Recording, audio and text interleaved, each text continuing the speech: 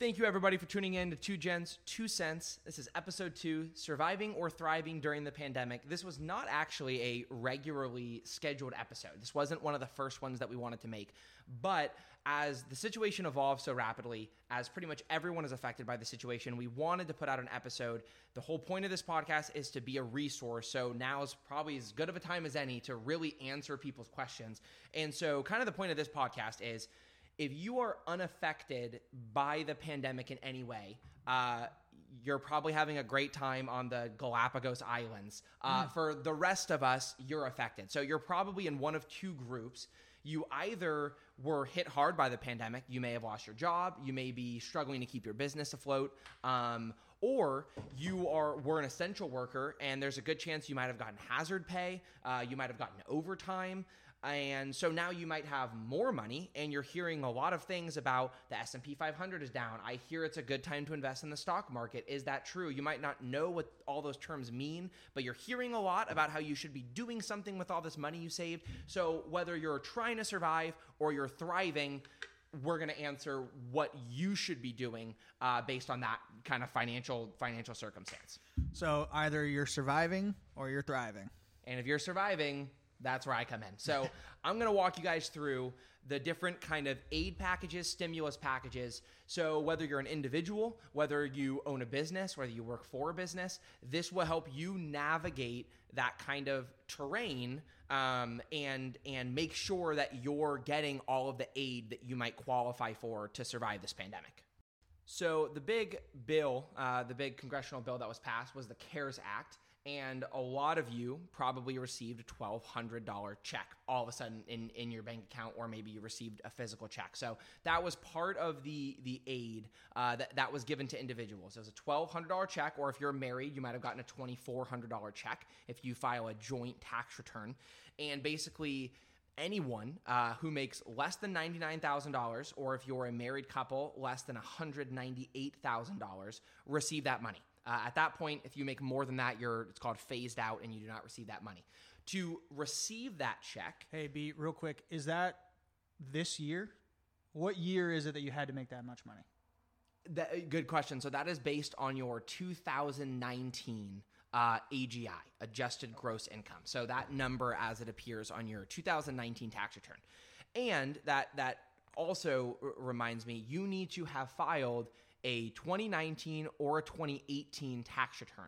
So it could be that you didn't have to file a tax return in those years, but now you're not in the system and you could have gotten a $1,200 check and you didn't. So there's lots of talk of a new stimulus package. So if you didn't get that first check and you feel like you should have, make sure you filed a tax return, or you need to download TurboTax, H&R Block, talk to a tax professional, whatever, and get a tax return filed before the next stimulus package, because you have to have a tax return on file in order to qualify for that money. So super important. So if you're an individual and you want that one-time check, or if it gets passed again, that two-time check, make sure you have a tax return filed.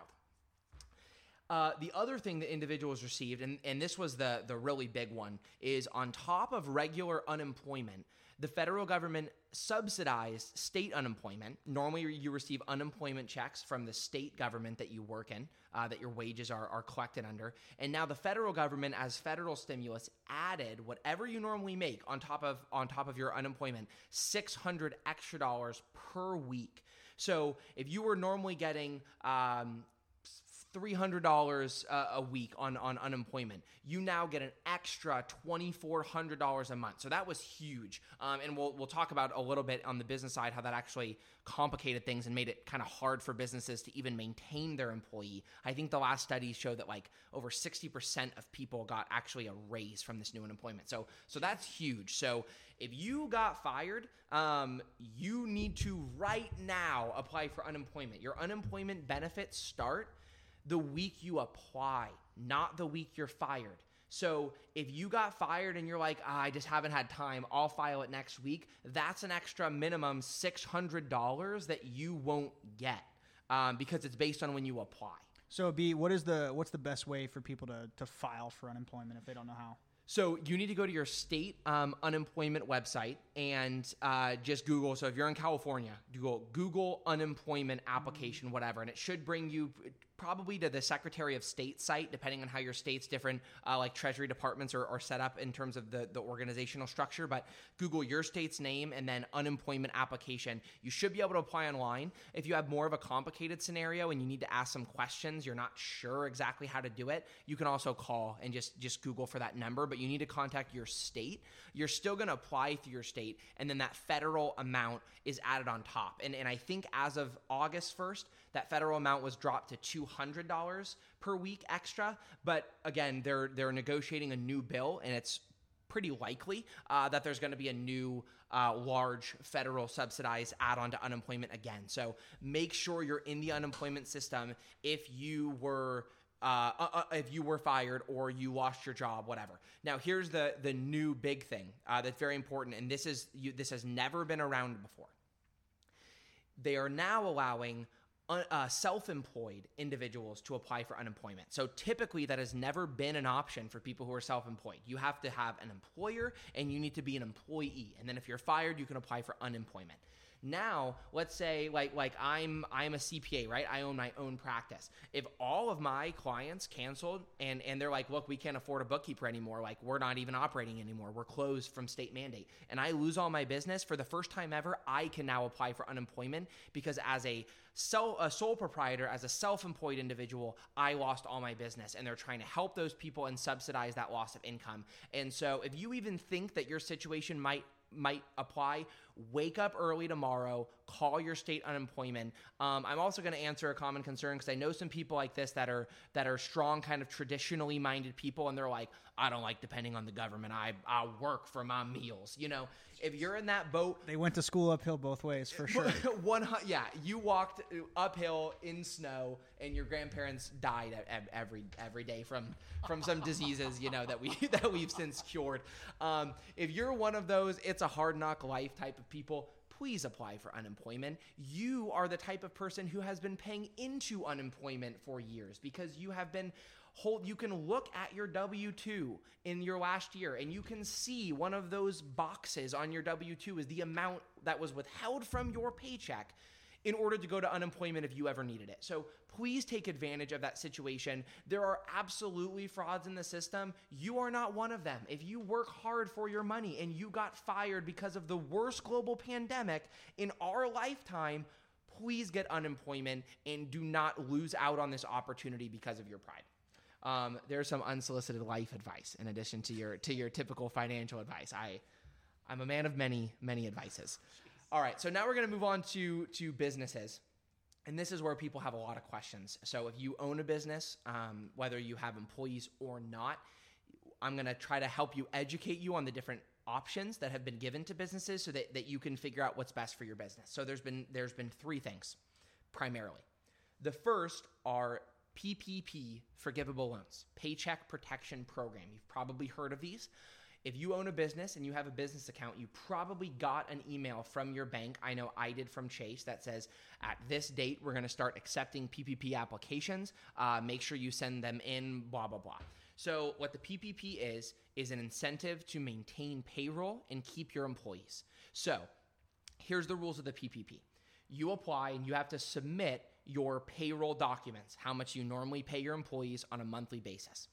And your PPP amount that you can possibly qualify is up to 2.5 times your average monthly payroll. So if you have $10,000 worth of payroll that you pay to your employees, and this might include yourself, if you are like an S corporation and you're a employee of your own company, you might be included as an owner in that number. So if you submit that payroll form, you can, if you pay $10,000, you can qualify for up to a $25,000 loan if they fully accept your application. Now, 75% of that loan has to be paid on payroll in order for it to be forgiven. So here's what that means. If I pay my employees $10,000 a month, I can qualify for up to $25,000 worth of aid, covers 2.5 months. And now 75% of that, which I am doing on my phone as we speak, is $18,750 has to be spent on payroll. Okay. Now you might notice that number is now less than my normal payroll of $25,000, right? So this is where it gets really tricky, and I'll try to make it simple for everybody. In order to have the PPP forgiven, you cannot lower your level of payroll. So you can't get the PPP. You normally pay your employees $18 an hour. You now pay them $12 an hour, and then you spend that money you've saved on rent, but you get it all forgiven because you spent 75% on payroll. Even if you're still maintaining the 75%, you cannot, as the owner of that business, voluntarily cut payroll and then get the loan forgiven, because they're trying to protect against people getting fired during this pandemic. That's the whole point of the Paycheck Protection Program, is to try to stop people from getting fired and stop people from losing their paychecks or getting their paychecks reduced. But employees might voluntarily leave. There might be people who, you might be an essential business that is allowed to open legally, but your employees are still nervous and they don't come back to work. And that's where, as long as you are not voluntarily lowering payroll, but you're still maintaining 75% of that total money is going towards payroll, now you can use that money for other qualifying activities and still have 100% of the loan forgiven. And you should look online and find out exactly what those activities are, but the main ones are rent and mortgages. So typically people are using this loan to pay for their payroll and to cover with anything left over to pay rent and mortgage payments, and hopefully still get that full amount forgiven. Hey, B, can you just touch really quickly on paying the loan back? What does that look like? And for, I guess, everybody who takes the loan, what's that look like? Yeah, totally. So for a lot of people, it's getting kind of confusing. But again, this is through your bank. So in terms of kind of the paper trail, it still looks like a bank business loan. So you're going to get a stack of money from Chase. You know, you'll see a transfer. The dream. A stack of money. The dream, you know. So you're going to see this money show up in your bank. To use the scenario from before, you're going to see $25,000 show up in your bank account. And that's going to come through as a loan from Chase. You need to document everything. So hypothetically, if you do everything right, the full loan should be forgiven and you shouldn't have to pay it back because it's a forgivable loan.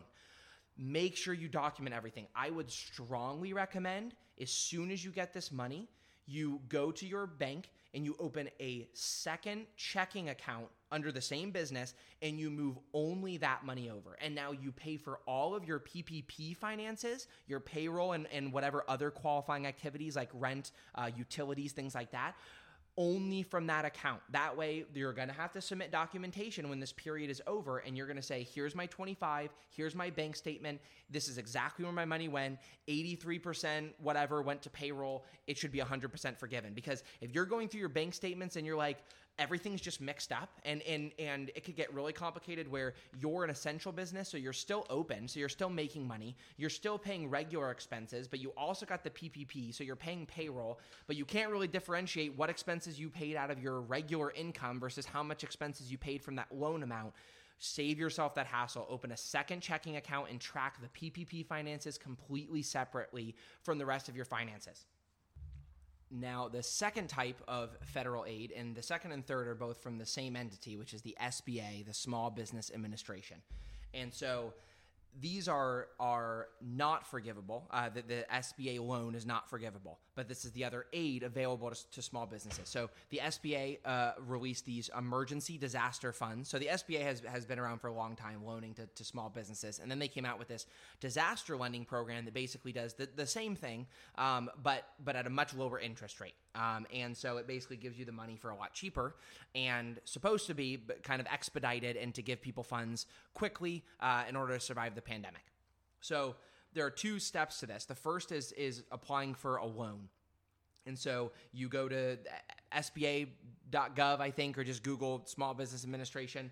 Right along the top navigation, you should be able to find disaster loans. You submit an application, and then in that application, it will say a little checkbox. It's easy to miss. Make sure you check the checkbox that says, I would like to be considered for a up to $10,000 grant. That is completely forgivable. If you receive it, it's yours. You never have to pay it back. And that emergency grant is based on up to $10,000, $1,000 per employee. So if you have 7 employees, then you get $7,000 if you qualify for the grant, and that just gets sent to you. You will almost always receive that before your loan application is received and approved or denied. You'll get that grant. And so because that's supposed to be kind of emergency funding just to get you through that next month or whatever while they process your application. So the SBA loan is at a small interest rate, and it's over 30 years. So it's a very easy to pay, I guess I should say. Obviously, that would depend on the needs of your business. You shouldn't just take a ton of money that you have to pay back at interest if you don't need it. But generally speaking, that's pretty low for a small business loan, especially for businesses that maybe have not really established a long track record of profitability, but need to get through this pandemic. So if you need funding, it's a pretty decent place to start. Obviously, you need to do your own research, whether or not that's the right fit for your business. But that's a pretty easy process. It's a lot more straightforward, and that's because it's not forgivable. So the PPP, there's a lot more to it. And that's because if they're going to forgive the loan, they want to make sure it's going to places that are actually helping the economy. It's maintaining payroll, whatever. So the SBA loan is a loan. You have to pay all of it back except for any portion that you get from the grant. You have to pay it back, and make sure you do some research. They do release categories. There are still restrictions of what you can spend that money on. You can't just pay yourself a massive salary bump one time, blow all the money, and then call it a day. So make sure, based on your business, you look at those categories and see what of your categories qualify for appropriate uses of that SBA lending. So those are the 3 for businesses. You can apply for the PPP, Paycheck Protection Program, through your bank. You can apply through the SBA, and to that, there is both the grant and also the loan. And last thing is the loan.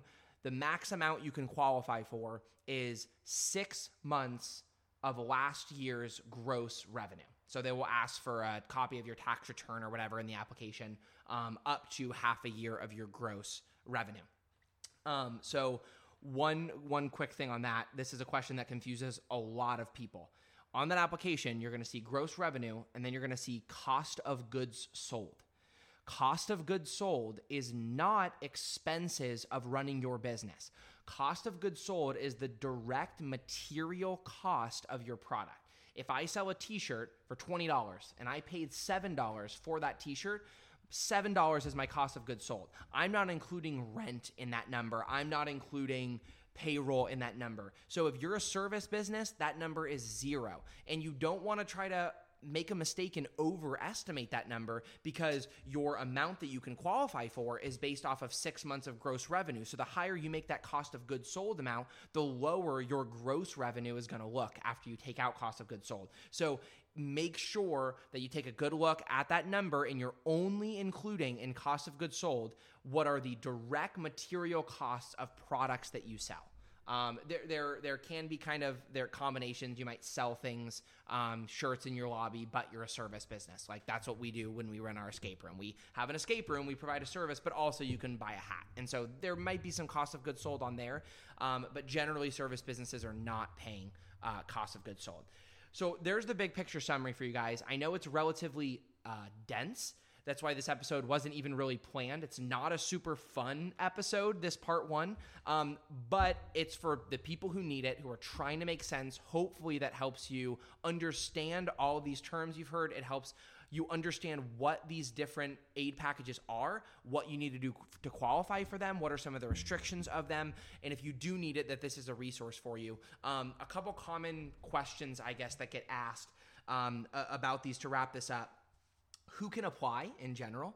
So you have to be in service for a year. So a year following the official date of the federal declaration of a pandemic, which I believe is mid-February. I want to say like February 15th is what the applications say. So you needed to have been in business on February 15th of 2018. So if you just started last month, you're probably going to get denied for the PPP and the SBA loans.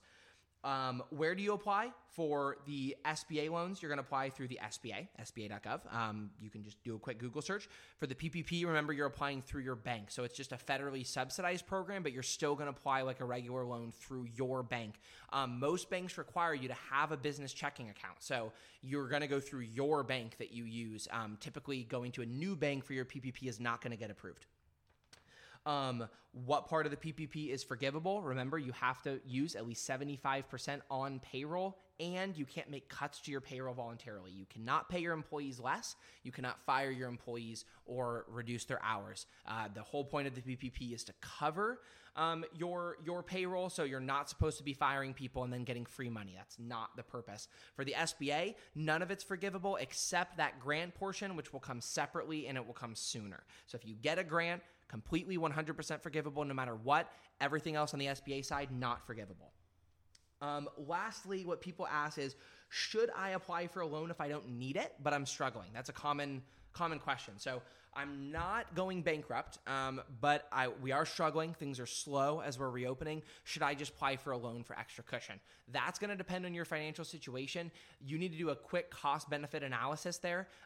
Figure out what your payment would be. So there's no harm in applying for a loan. You don't have to accept it if you're granted. So I would say err on the side of applying. Then once you get approved, you know what amount you're approved for. Then you can make a decision, okay, what would that monthly payment be? Is that worth having extra working capital now, and make that decision informed after being approved or denied. But just submit an application. If you think you might need it, submit an application. You can decide if you're actually going to accept it. It's kind of like a job interview. Go to the interview, see if you want it, see what they're going to pay you. Even if you're like 90% sure you're not going to take the job, have it as an option. If you might need the funding, we don't know, there could be another shutdown. If you're worried about it, apply. Make sure that you know whether or not you can have access to that money. Otherwise, you should probably be looking at other backup plans. And then once you're approved or denied, then you can make a more informed decision whether or not that money and taking on more of a loan is a good fit for your specific company. That's it for part one, surviving the pandemic. Hopefully that was a resource for you guys. I know it's dense. It's our longest episode so far out of 3. What an accomplishment, man. Out of all of our episodes. We're on our way. We're on our way. So hopefully that was a resource for you guys. Hopefully that helped you unmuddy the waters a little bit for all of these different aid packages that you've been hearing about. Stay tuned for part 2, which is thriving in the pandemic. And we're going to talk about, if you're not struggling, and we hope you aren't, what do you do with your money, and how do you start to grow your wealth and at least understand the situation for you personally. See you next time.